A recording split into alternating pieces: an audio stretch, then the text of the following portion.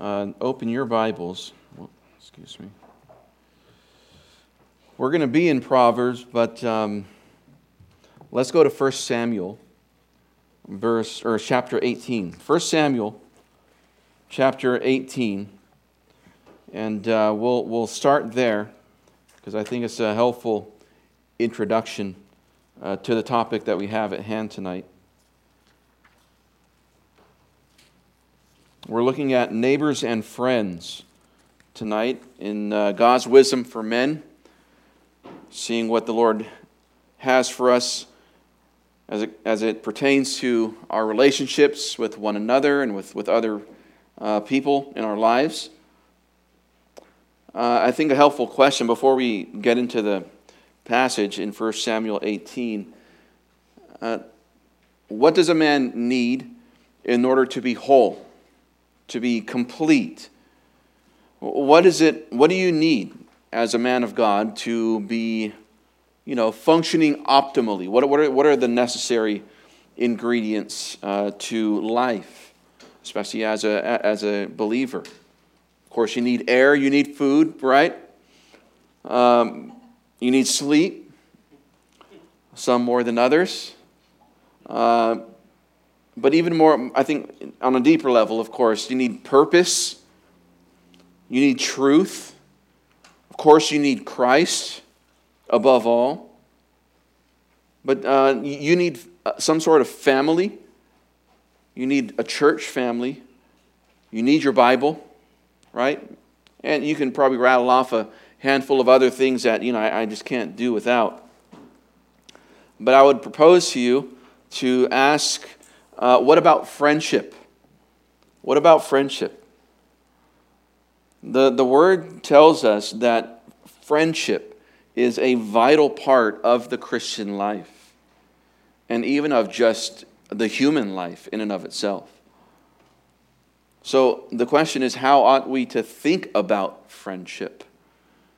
What does God tell us when it comes to friendship? Well, we see a good model for friendship in 1 Samuel 18, verses 1 through 3. It says, "Now it happened when he had finished speaking to Saul," this is David, "when David has finished speaking to Saul, that the soul of Jonathan," who is the son of Saul, "the soul of Jonathan was knit to the soul of David. And Jonathan loved him as his own soul. And Saul took him that day and did not let him return to his father's house. And then Jonathan cut a covenant with David because he loved him as his own soul." And it goes on to show how he honored him and cared for him, and they were friends. This is friendship. But I want to show you practically what does that look like, especially as we go to the Proverbs. But if you would go a little bit later on in the life of David to 1 Samuel 23, 1 Samuel 23, we see David fleeing for his life. We see him being persecuted by Jonathan's father, Saul. And it says in 1 Samuel 23, verse 15, "Then David saw that Saul had come out to seek his life." So Saul was trying to kill David because he was a challenge to his throne. Now David was in the wilderness of Ziph at Horish. So Jonathan, Saul's son, arose and went to David at Horish and strengthened his hand in God. I'd propose to you that this is a wonderful model of friendship. That it is not superficial because Jonathan's soul was knit to the soul of David. That it was based on truth because it was in response to what David had said. And not only that, but it is for the purpose of mutual help and edification. And especially when life gets hard. Just as we see here in chapter 23, that Jonathan came to David and strengthened his hand. But notice it's strengthening his hand in God. So Jonathan, though David was fleeing for his life, he could have done many things for David. He could have given him shelter or food or something else. But what does he do? What is the most important thing that he does for his friend when his friend's life is in danger? He encourages him in God. The idea of strengthening his hand in God is that it's this soul encouragement, this reviving of the heart, this strengthening of his power, his spiritual strength. It's not, that his literal hand was weak. Hand is a signifier of power, of strength. And so it's the idea of simply that Jonathan strengthened David by reminding him of who his God was. It's a selfless thing, friendship is. And it is aimed towards helping another. I think you can sum up the biblical teaching of friendship in a very familiar verse, Leviticus 19:18. One key principle that can sum up all of our relationships with other people, and specifically friendship, it says, "You shall love your neighbor as yourself." That sums up every relationship that you have in your life, especially those closest to you, including your friendships. So tonight I want to help us think about friendships, how to foster them, how to weed out good friendships versus bad, and how to be a good friend yourself. Not only how to look for a good friend, but also how to be a good friend. I want to promote to you tonight, brothers, the delight and the profit of Christian friendship. The delight and profit of Christian friendship. Those are the two main characteristics that we see in Scripture. That a good friend is just a delight. It brings happiness and joy. It makes dark seasons a little brighter, you could say. And then it's not only a delight, but it's a profit. You actually get something out of your biblical good friendships, that you are actually helped in the meaningful ways of life. You're actually profited by friendships. But before we get to friendships, we need to look at this idea of a neighbor.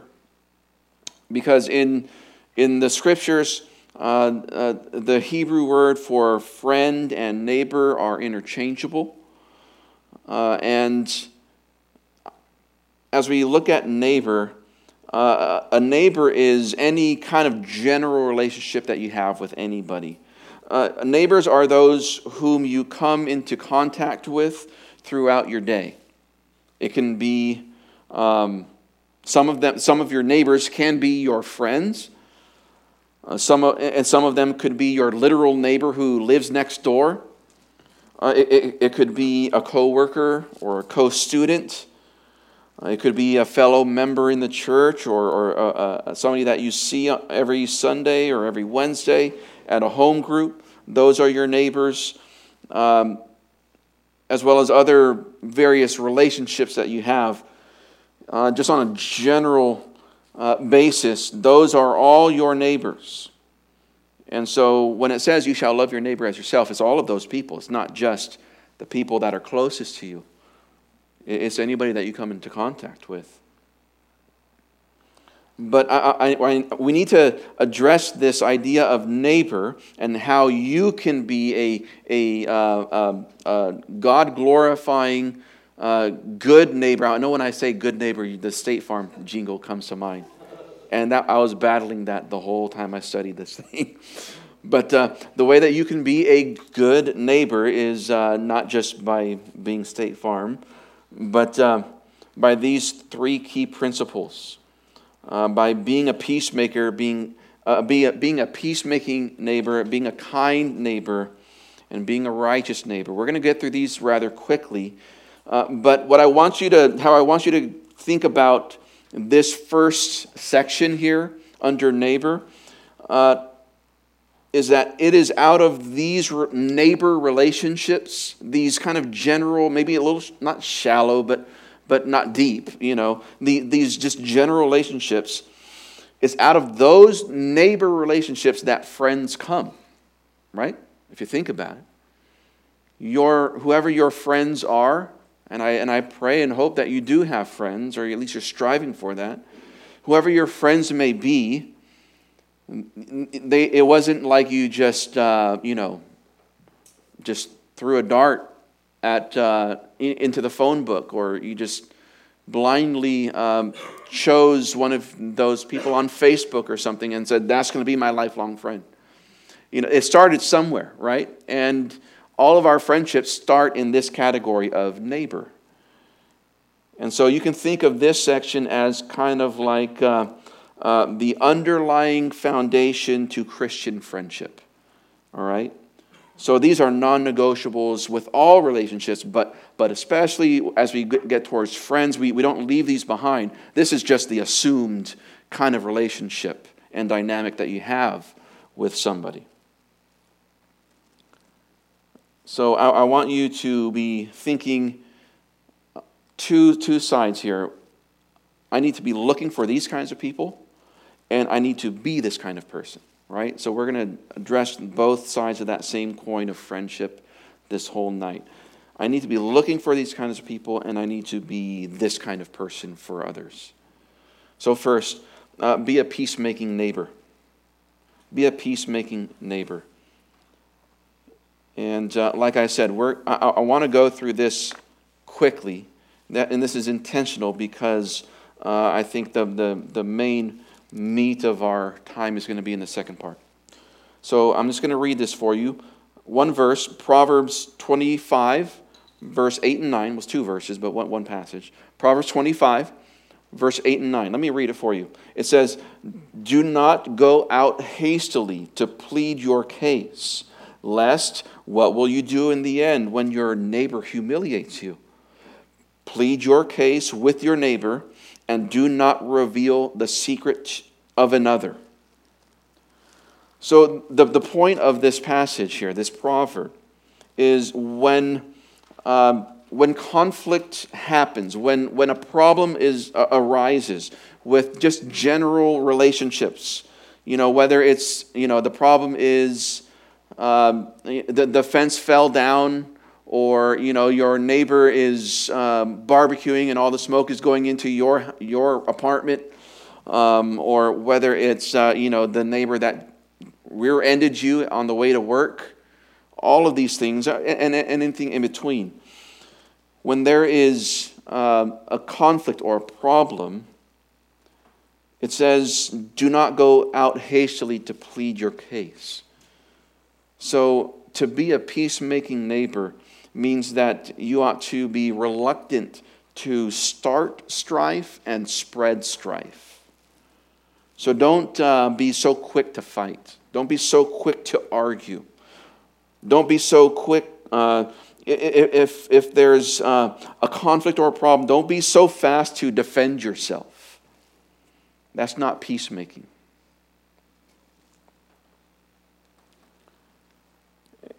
And the reason is because every time there's a problem, you only have half the story. You only have your perspective. So that's why it goes on to say, what will you do in the end when your neighbor humiliates you? When he or she reveals their side of the story, then it's like, oh, I didn't even realize that happened. Right? Somebody cuts you off and you just freak out. But you don't know that maybe the lady in the car is in labor or whatever else, or there's some sort of emergency that they have to get to, right? And you're humiliated because you got angry at a pregnant woman or somebody in a dire situation. And that's that's a trivial way, but I mean we can flesh that out in any situation. Don't be so fast to defend yourself, to get angry, to get upset, to get defensive. And also, don't be quick to throw accusations around. Rather, deal with problems and conflict one-to-one with your neighbor. Right? Bruce Walke, he reminds us, one should not smear another's name in order to clear his own. Right? Be a peacemaking kind of neighbor. Don't go around saying, well, it wasn't my fault, that's not my problem, or that's not because of me, that's on them. Don't be so quick to be that way. Don't be so quick to clear your name at the expense of another. Secondly, be a kind neighbor. Be a kind neighbor. This comes from Proverbs 25 as well. Proverbs 25, verse 21 and 22. It says, if your enemy is hungry, give him food to eat. And if he is thirsty, give him water to drink. For you will heap burning coals on his head, and Yahweh will repay you.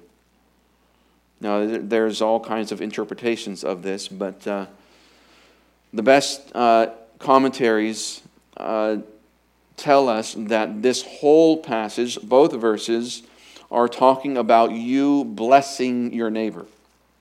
So the heaping burning coals on your neighbor's head, that's a good thing. But we'll talk briefly about how is that a good thing. But in verse 21, Proverbs 25:21, it says, if your enemy is hungry, give him food to eat, and if he's thirsty, give him water to drink. Notice that it's your enemy. And sometimes your neighbor is your enemy. And it's usually because they've sinned against you, or you against them in some way.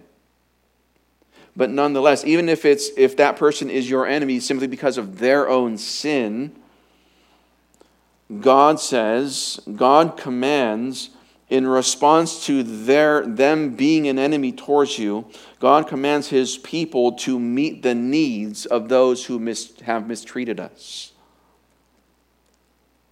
It's not if your neighbor is hungry.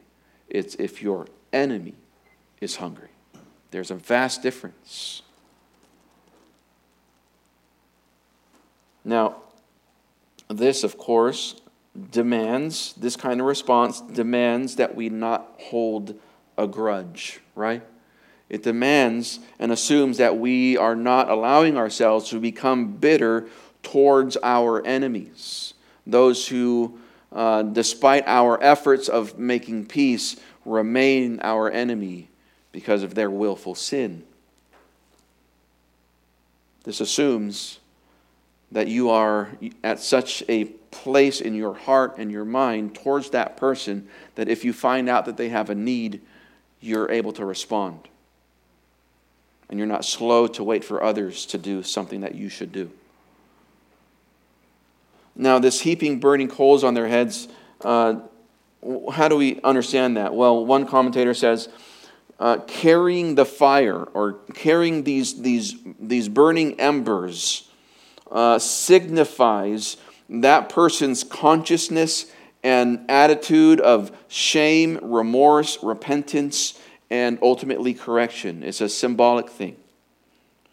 And as a result of them being conscious of their sin, of them being convicted, that's the imagery of burning coals on someone's head, is that there is an awareness and there is a remorse, a repentance. The result is that there will be a reward for you. Yahweh will repay you. And what's the reward? Well, Bruce Walke guides us here. He says, often the reward is the elimination of your enemy. But it's not an elimination of your enemy by vengeance or wrath. Rather, it is an elimination of your enemy by the means of reconciliation.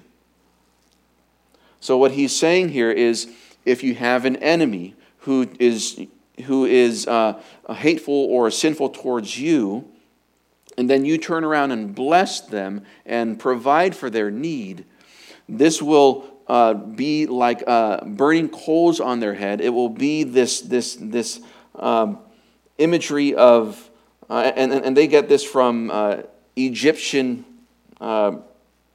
fables and stories. If they're blessed, then they'll be convicted. Like, well, I hate this guy, but look what he's doing for me. Right? That's the burning coals. Their head is hot with remorse or conviction or guilt over their hard-heartedness towards you. And the reward from Yahweh, Walke says, is presumably for achieving reconciliation between the two persons involved. And this could only be due to a change of heart on the part of the enemy. This is exactly what Paul gets to in Romans 12, 17 to 21, where it says, never paying back evil for evil to anyone, respecting what is good in the sight of all men, if possible, so far as it depends on you, being at peace with all men, never taking your own revenge, beloved, instead leave room for the wrath of God, for it is written, vengeance is mine, I will repay, says the Lord. But if your enemy is hungry, feed him, and if he is thirsty, give him a drink, for in so doing you will heap burning coals on his head. And then this, do not be overcome by evil, but overcome evil with good. So how do you overcome the evil that is in the heart of your enemy? It is by doing good for him. So be a kind neighbor. And then third, be a righteous neighbor. Be a righteous neighbor. Proverbs 12:26 says that the righteous is a guide to his neighbor, but the way of the wicked makes them wander about.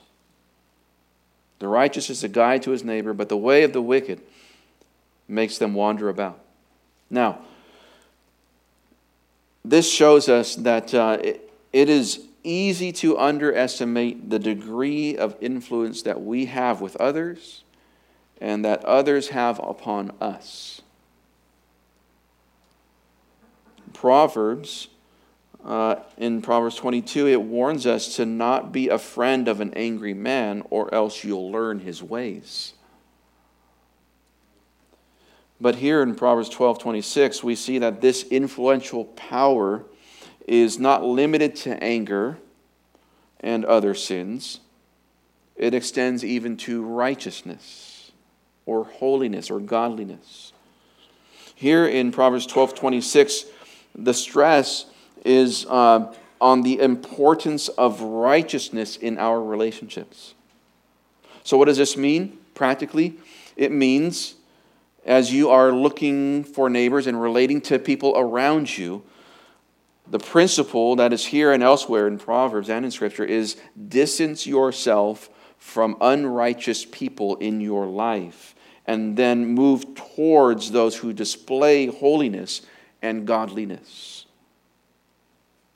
Now, of course, the New Testament tells us, if we were to not be around any sinners, we'd have to go to heaven, right? We couldn't be in this world if we wanted to isolate ourselves from sinners. We're not talking about isolation here. We're not promoting that you try and live in your little Christian bubble. What this is stressing is you are influenced by those around you.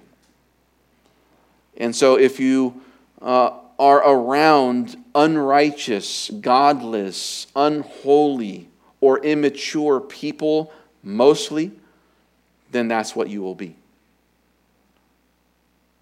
But if you are surrounding yourself more and more, not exclusively, but more and more righteous men, godly men, holy men, then guess what?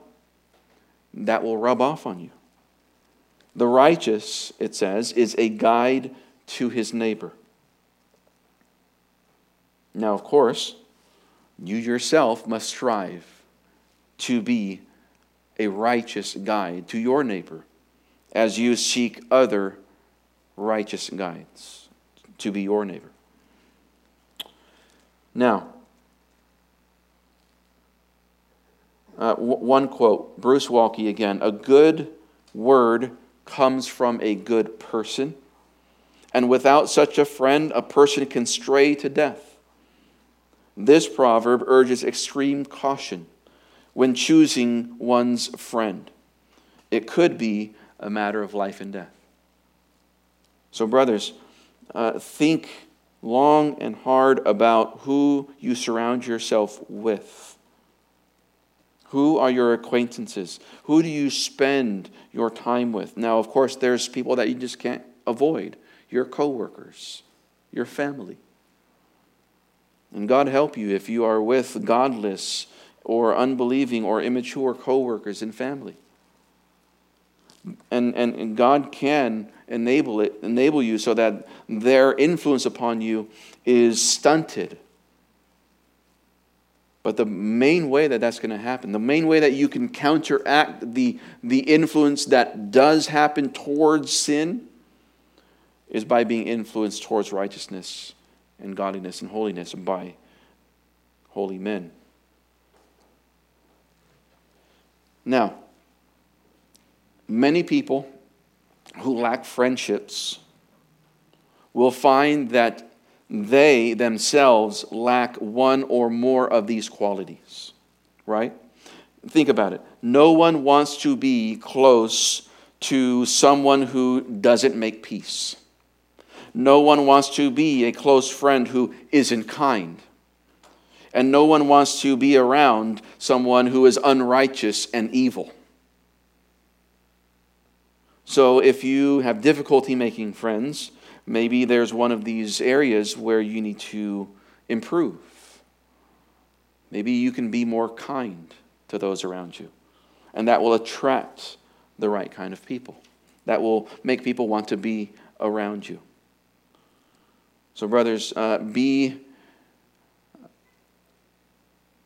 a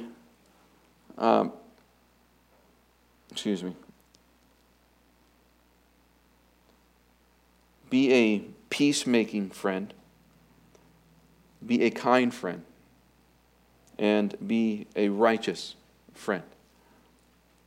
And look for those people, right? So this is the foundation. So if you're not able to make peace, if you're not able to be kind, if you're not holy, then it will be very difficult to have friendships. And likewise, if there's people around you that are prone towards strife, don't invest into those people for the next phase of deeper, more meaningful friendships. If they are unkind, then for your own sake, right? Don't invest into those kinds of people in this next phase of friendship. If they are characterized by unrighteousness and evil doing, certainly limit your exposure to that person. And remember, to have good and profitable friends, you must first surround yourself with good and profitable neighbors. Likewise, to be a good and profitable friend, you must first strive to be a good and profitable neighbor. You must strive to be and emanate these three characteristics. Now, second, I want to spend the rest of our time on this. What is a friend? What is true biblical Christian friendship? Well, first of all, true friendship is steadfast. Now, here's where we want to get into the word. So we're just going to look at a couple verses for this.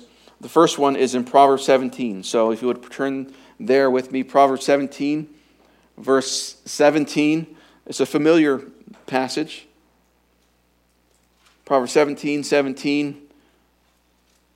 It says, "A friend loves at all times, and a brother is born for adversity." A friend loves at all times, and a brother is born for adversity. So what this is telling us is that a good and profitable friend is a dependable, a constant presence in the life of another. you're there, right? And that's why State Farm says, like a good neighbor, State Farm is there, because they understand to be a friend, you're there when it matters. You're there when it matters. Especially when life gets difficult. The good friend does not run.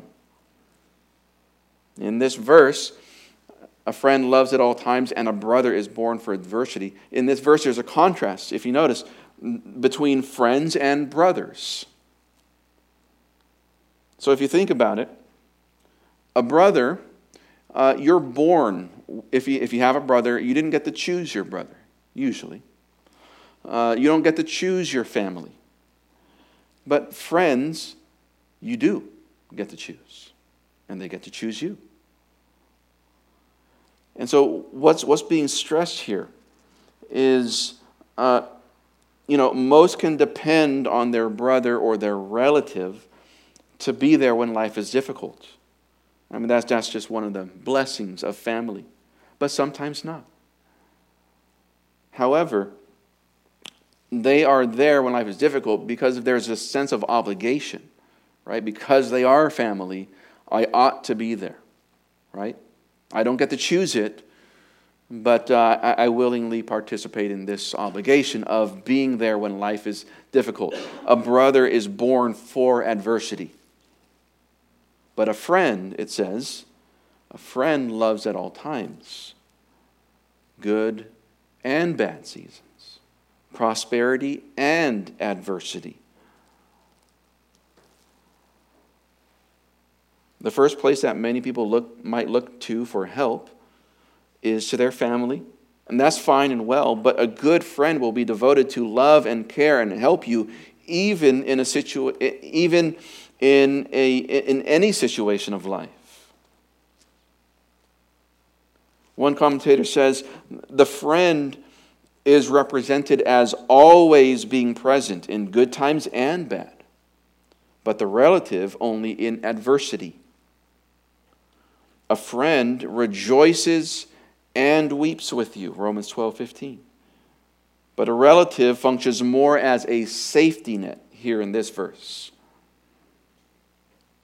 Now, many of us are blessed with believing family, and so, of course, they are your friends as well. Not only family, but as believers, they are, in every sense of the word, a good friend. At least they ought to be.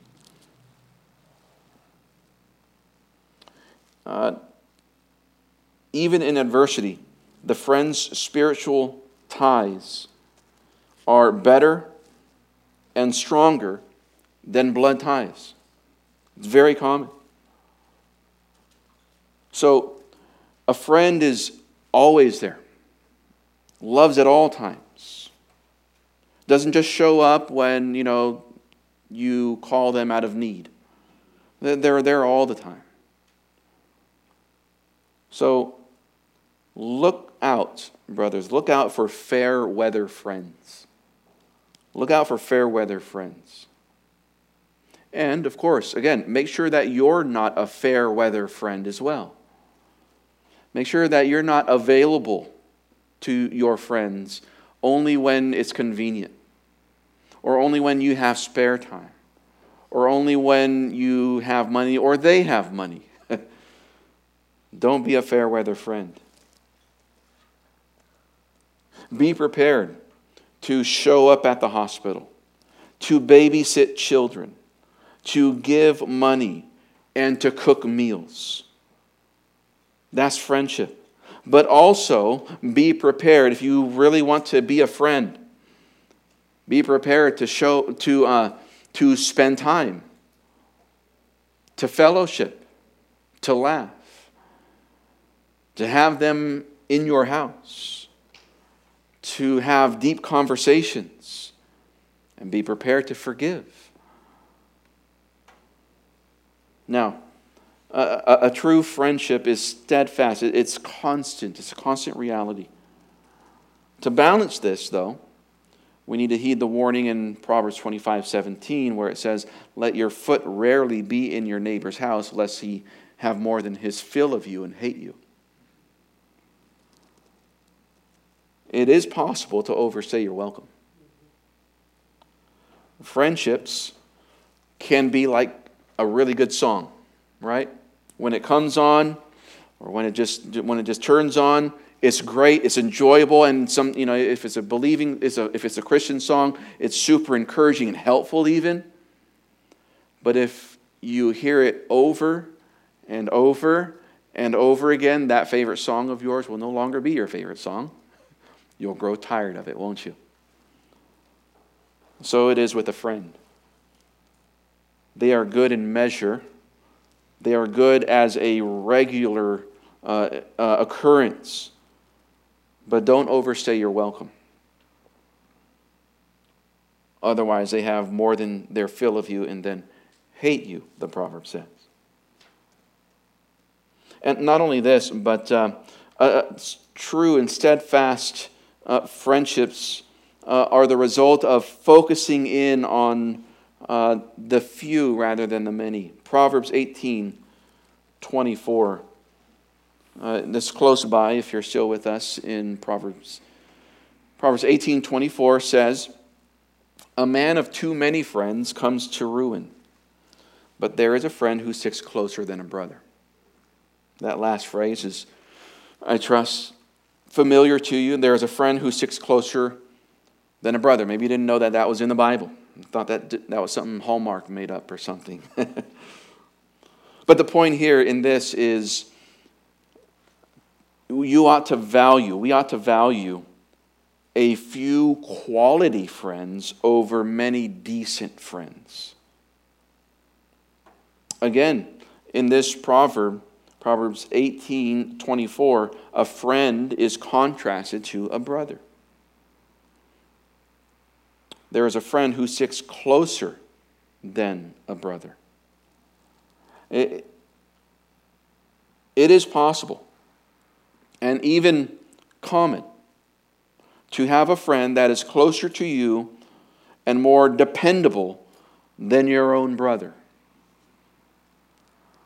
Now, if you have a believing brother, then hopefully that it's not too much of a difference. But again, it goes back to you don't get to choose your brother. He doesn't get to choose you, but you do get to choose your friend, and they do get to choose you. So there's a commitment there, and sometimes there's more meaning and more strength to that because I commit to you as my friend. Where your brother, it's like, I've just learned to love you. I've learned to deal with you. Even though that love may be genuine. Again, you can have a friend that is closer and more dependable to you than your own brother. And this is because a faithful man, Proverbs 20 verse 6 says that a faithful man is like a rare jewel. Anybody can have a brother almost, right? Many people have brothers or sisters or siblings or relatives.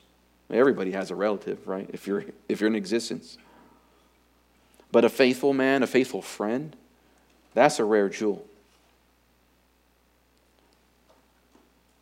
One author writes that the significance of friends is found in their quality, not quantity. The significance of friends is found in their quality, not quantity. Thus, the proverb implicitly warns the disciple against pursuing wealth and having pseudo-friends. All those fair-weather friends that are there because you're generous and you treat them out to lunch or whatever else. Or you're just nice and they like being around nice people. Look for a quality friend rather than just having many friends. Look for, how do you find this kind of person who will be a steadfast friend? Well, look for their faithfulness first to Christ and to His church. If you find a man who is faithful to serve the church, if you find a man who is faithful to attend the church, you can have confidence that he will be there for you too. And remember, if you want that kind of friend, you have to be that kind of friend. Right? It goes both ways. And this, of course, reminds us of our dearest friend. There is indeed a friend who sticks closer to a brother. And that is epitomized in our Lord and Savior Jesus Christ. Paul in 2 Timothy 4:17, he reflects on the time when he was tried in court. And he stood there in court with his life on the line. And he says that though all deserted me, the Lord stood with me and strengthened me. You see, no matter what you're going through, if you have Christ as your Lord and Savior, He is no fair weather friend. And you can count on Him. Though you feel alone at times, though you are alone at times, you can be confident, Christian, that the Lord stands with you and is there to strengthen you, just as Jonathan did to David. Secondly, true friendship is sincere. True friendship is sincere. Again, back in Proverbs, I want to focus in on just one verse, Proverbs 27, verse 6. Proverbs 27, verse 6 says, "Faithful are the wounds of a friend, but deceitful are the kisses of an enemy." Now, in this verse, there are two what we call oxymorons, right? Two oxymorons. One is friendly wounds, and the other is wounding kisses. And in the first one, in the first pair, wounds which are normally inflicted by an enemy, when they are inflicted by a friend, symbolize his strong devotion and loyalty.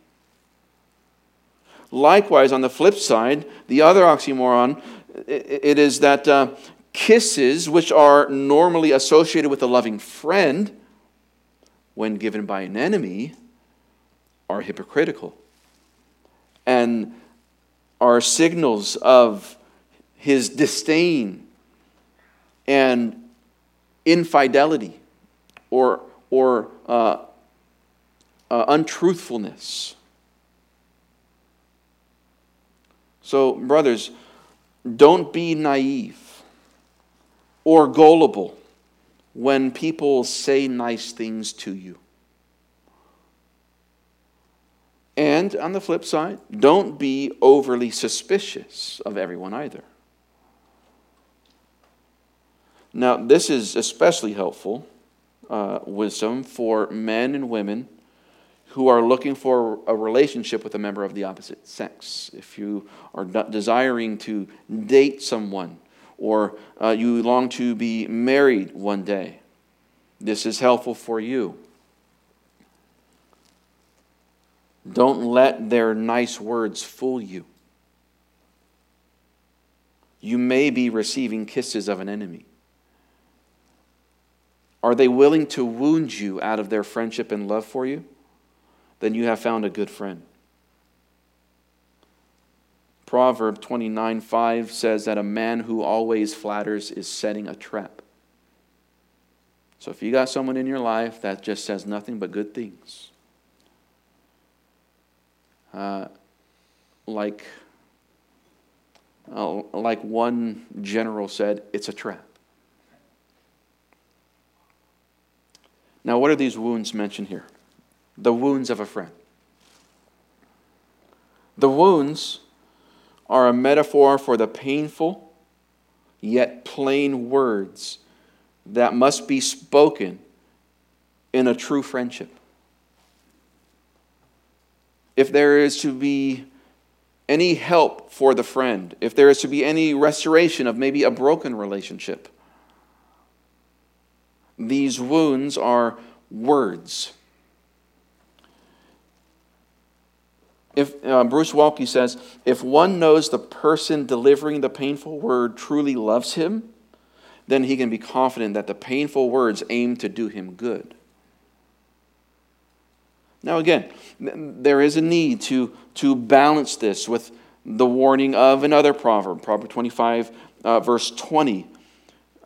It says, like one who takes off a garment on a cold day, or like vinegar on soda, is he who sings songs to an aching heart. So the idea is, don't go around wounding everyone in the name of truth. Right? Just because what you say is right or true, don't just just start swinging the truth without any care. Right?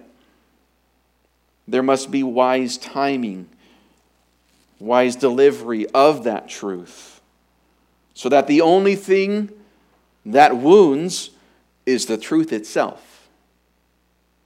If there is any wound, if there is any pain, let it not be because you were unwise in your timing of the delivery of that truth, or the manner in which you communicated that truth. Let that not be the reason for the pain or the wound.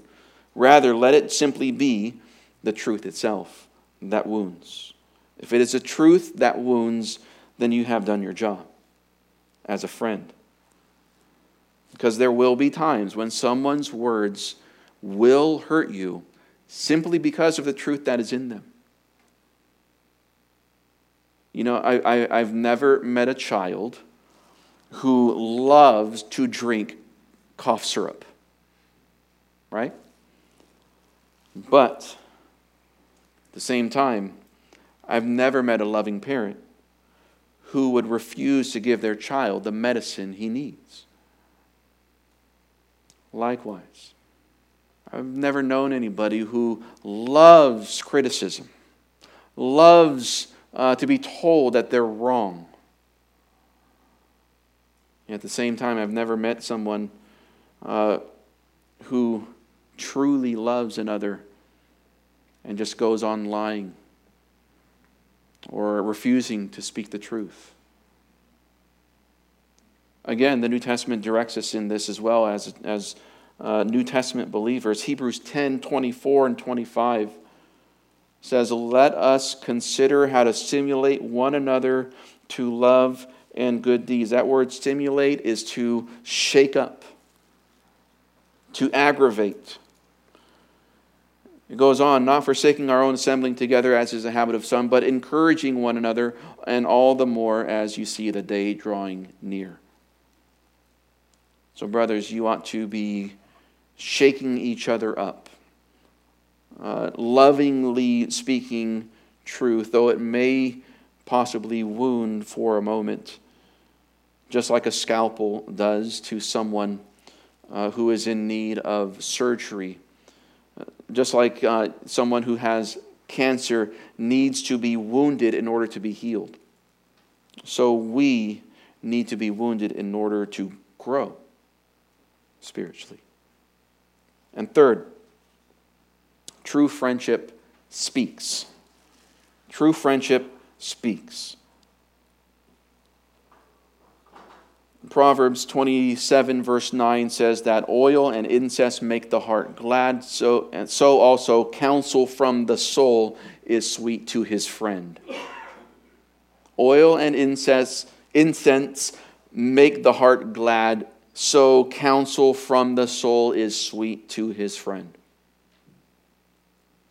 See, the point is, good friends talk to each other.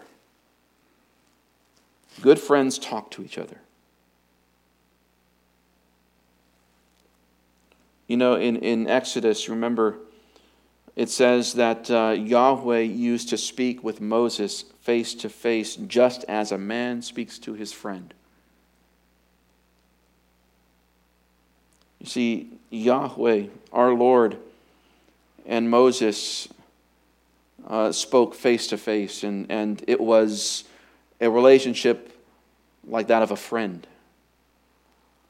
And Christian, you have that with Christ in your soul, because because He, through the Holy Spirit and through the Word, as He illuminates the Word to you, He speaks to your very soul.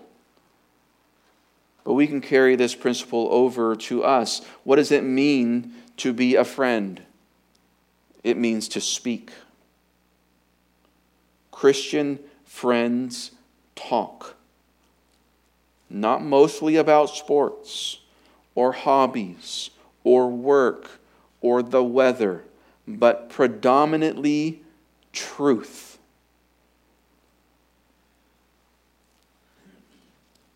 The verse here compares the outward aesthetic pleasantness of glistening olive oil on the face and fragrant incense on the garments. It likens that delightfulness with the sweetness of a friend who gives passionate, not disinterested, counsel. Walk, he says. Notice it says, counsel from the soul is sweet to his friend. What does that mean?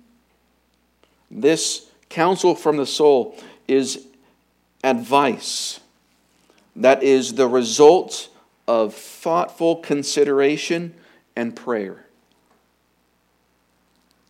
It is heartfelt from the soul. It is heartfelt, loving, and caring counsel. You know, when someone tells you what they're going through, maybe a trial or a situation in life, don't just say, well, I hope that works out for you.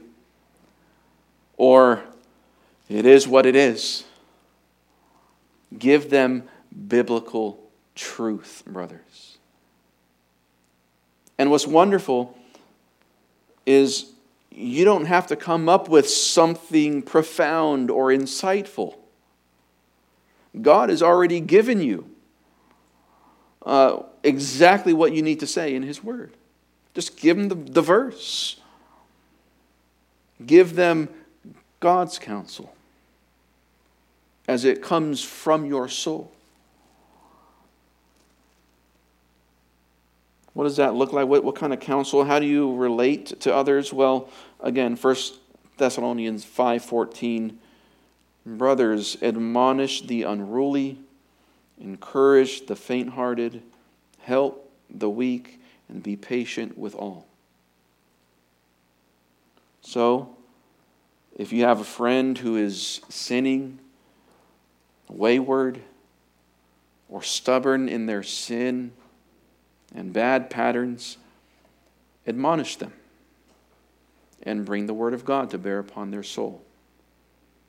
If they're faint-hearted, quick to give up, throw in the towel, that Eeyore mentality, then be an encouragement to them. Give them hope and promises from the Word of God. If they're weak or young in the faith or new to a certain phase of life, if they don't know how to have victory over a sin, or if they don't know how to understand the Bible or pray or anything else, help them. Point them to Scripture that clearly delineates for them what God wants from them. And whatever counsel you give from your soul to a friend, be patient. One more proverb is Proverbs 27:17. We're in Proverbs 27. Just a little bit farther up. Proverbs 27:17 says, iron sharpens iron, so one man sharpens another. Iron sharpens iron, so one man sharpens another. Right? This is usually the verse for men's ministries, men's conferences. I was tempted to title this lesson Iron Sharpening Iron or something like that, or Iron Men. So cheesy, man.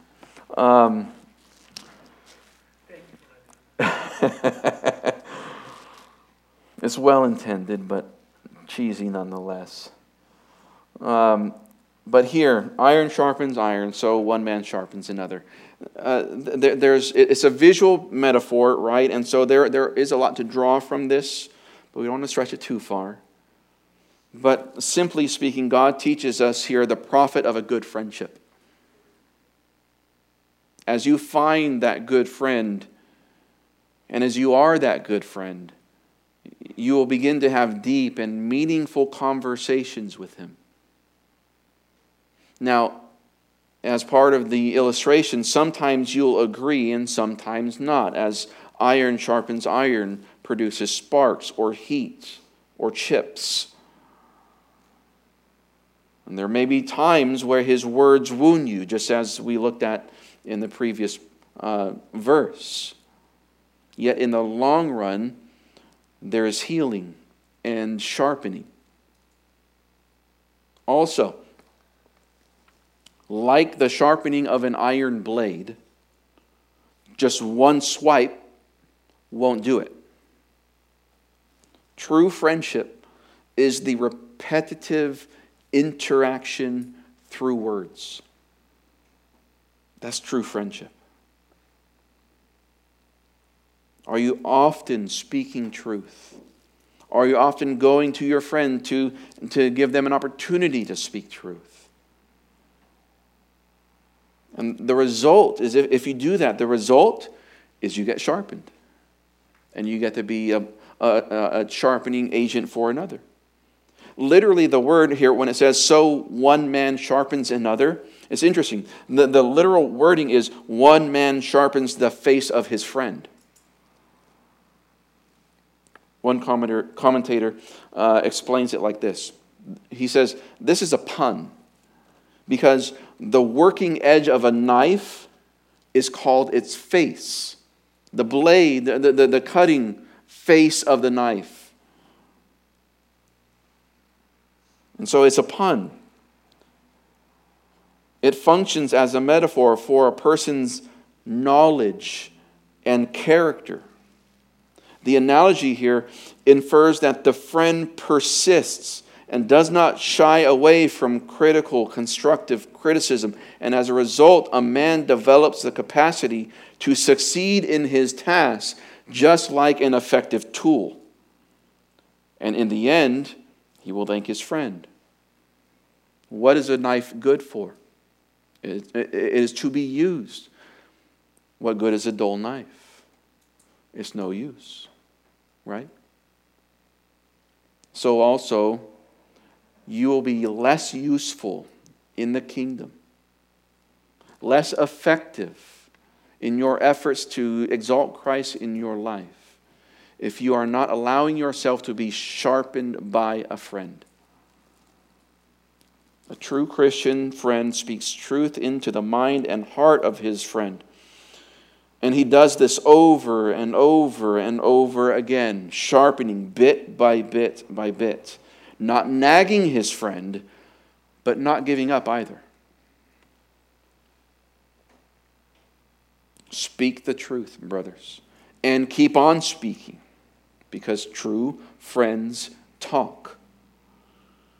And again, we get our model for this by our dear Savior, Jesus Christ. In John 15:15, this is beautiful. He says, no longer do I call you slaves, for the slave does not know what his master is doing. But I have called you friends. For all things that I have heard from my Father, I have made known to you. He tells his disciples, you're not simply my slaves. I am your master, of course. I am Lord. That doesn't change. But I call you friends. I relate to you as friends. And you want proof of that? Well, remember how I've spoken to you. Remember how I talked to you again and again, day after day after day, sharpening you. So the principle here is pursue open, honest, and detailed communication. This is vital for Christian fellowship, or Christian friendship. Now, as I close, you might be saying to yourself, that's difficult for me. It's difficult for me to establish friendships. You might think of such reasons as, I'm shy. Or maybe you're guarded. Or you're self-conscious. Or you're an introvert. Or you feel like you don't have time. Or maybe you've been hurt before. Or you have social anxiety. If I may, please allow me to admonish you and remind you that all of those reasons can be traced back to some sinful tendency in you. But be encouraged, brother. God is able to help you overcome those things so that you can enjoy sweet friendships. And when you feel like it's just too difficult or complicated to have a good friendship, then I implore you, call out to Christ, who can help you because He has given you the perfect model of friendship. Again, John 15 in verse 13, Jesus says, "Greater love has no one than this, that one laid down his life for his friends." And dear child of God, while still being your master, the stunning reality is that Jesus considers you His friend. And so He can help you. And just remember of how He is towards you. And just be that way towards others. Strive to have meaningful friendships, brothers. Sometimes it starts with just being the right kind of neighbor. But have that trajectory in your life. I know as men, we might think, well, that's kind of like a girly thing. That's a womanly thing to have friends. David was a man's man, and he had a dear friend. Jesus was the best man of all. The greatest, strongest, most courageous man in history. And he surrounded himself with good friends. He actually had a beloved friend in John. And so we are not above that. We all need this. This is God's design, not only for humanity, but especially for us as believers. And I encourage you to be leaning into your relationships with one another and with others in the church especially. And if you're married, your dearest friend, your closest friend ought to be your wife. That should be your first friendship. And then you add to that other men to be friends. Let me pray, and then maybe we can do some questions if you have any. Heavenly Father, thank you for your word.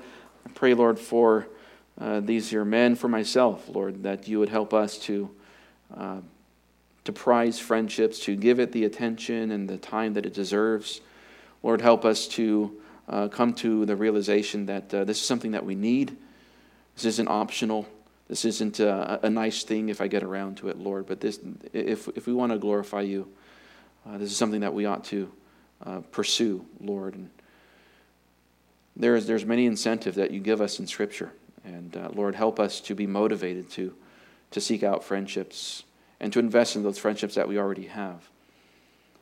Help us to be discerning as we choose friends. Help us to be an example to others of what true friendship is. And Lord, if we feel like there's just nobody that I can be a friend to, then help us to be an influence upon others so that we could, even in your timing, develop our future friends as we pour into the church and be a righteous neighbor that influences others. Lord, give us the wisdom to apply these things to our lives, Lord, and I pray that you'll help us to glorify your Son more and more, even in our friendships. I pray in Christ's name. Amen. Amen. before I let you go, any kind of questions about maybe application or what does this look like, or any other thoughts about friendships? There's a lot that I left untouched, but for the sake of time, I hope that that's helpful. Any questions or thoughts or details or applications?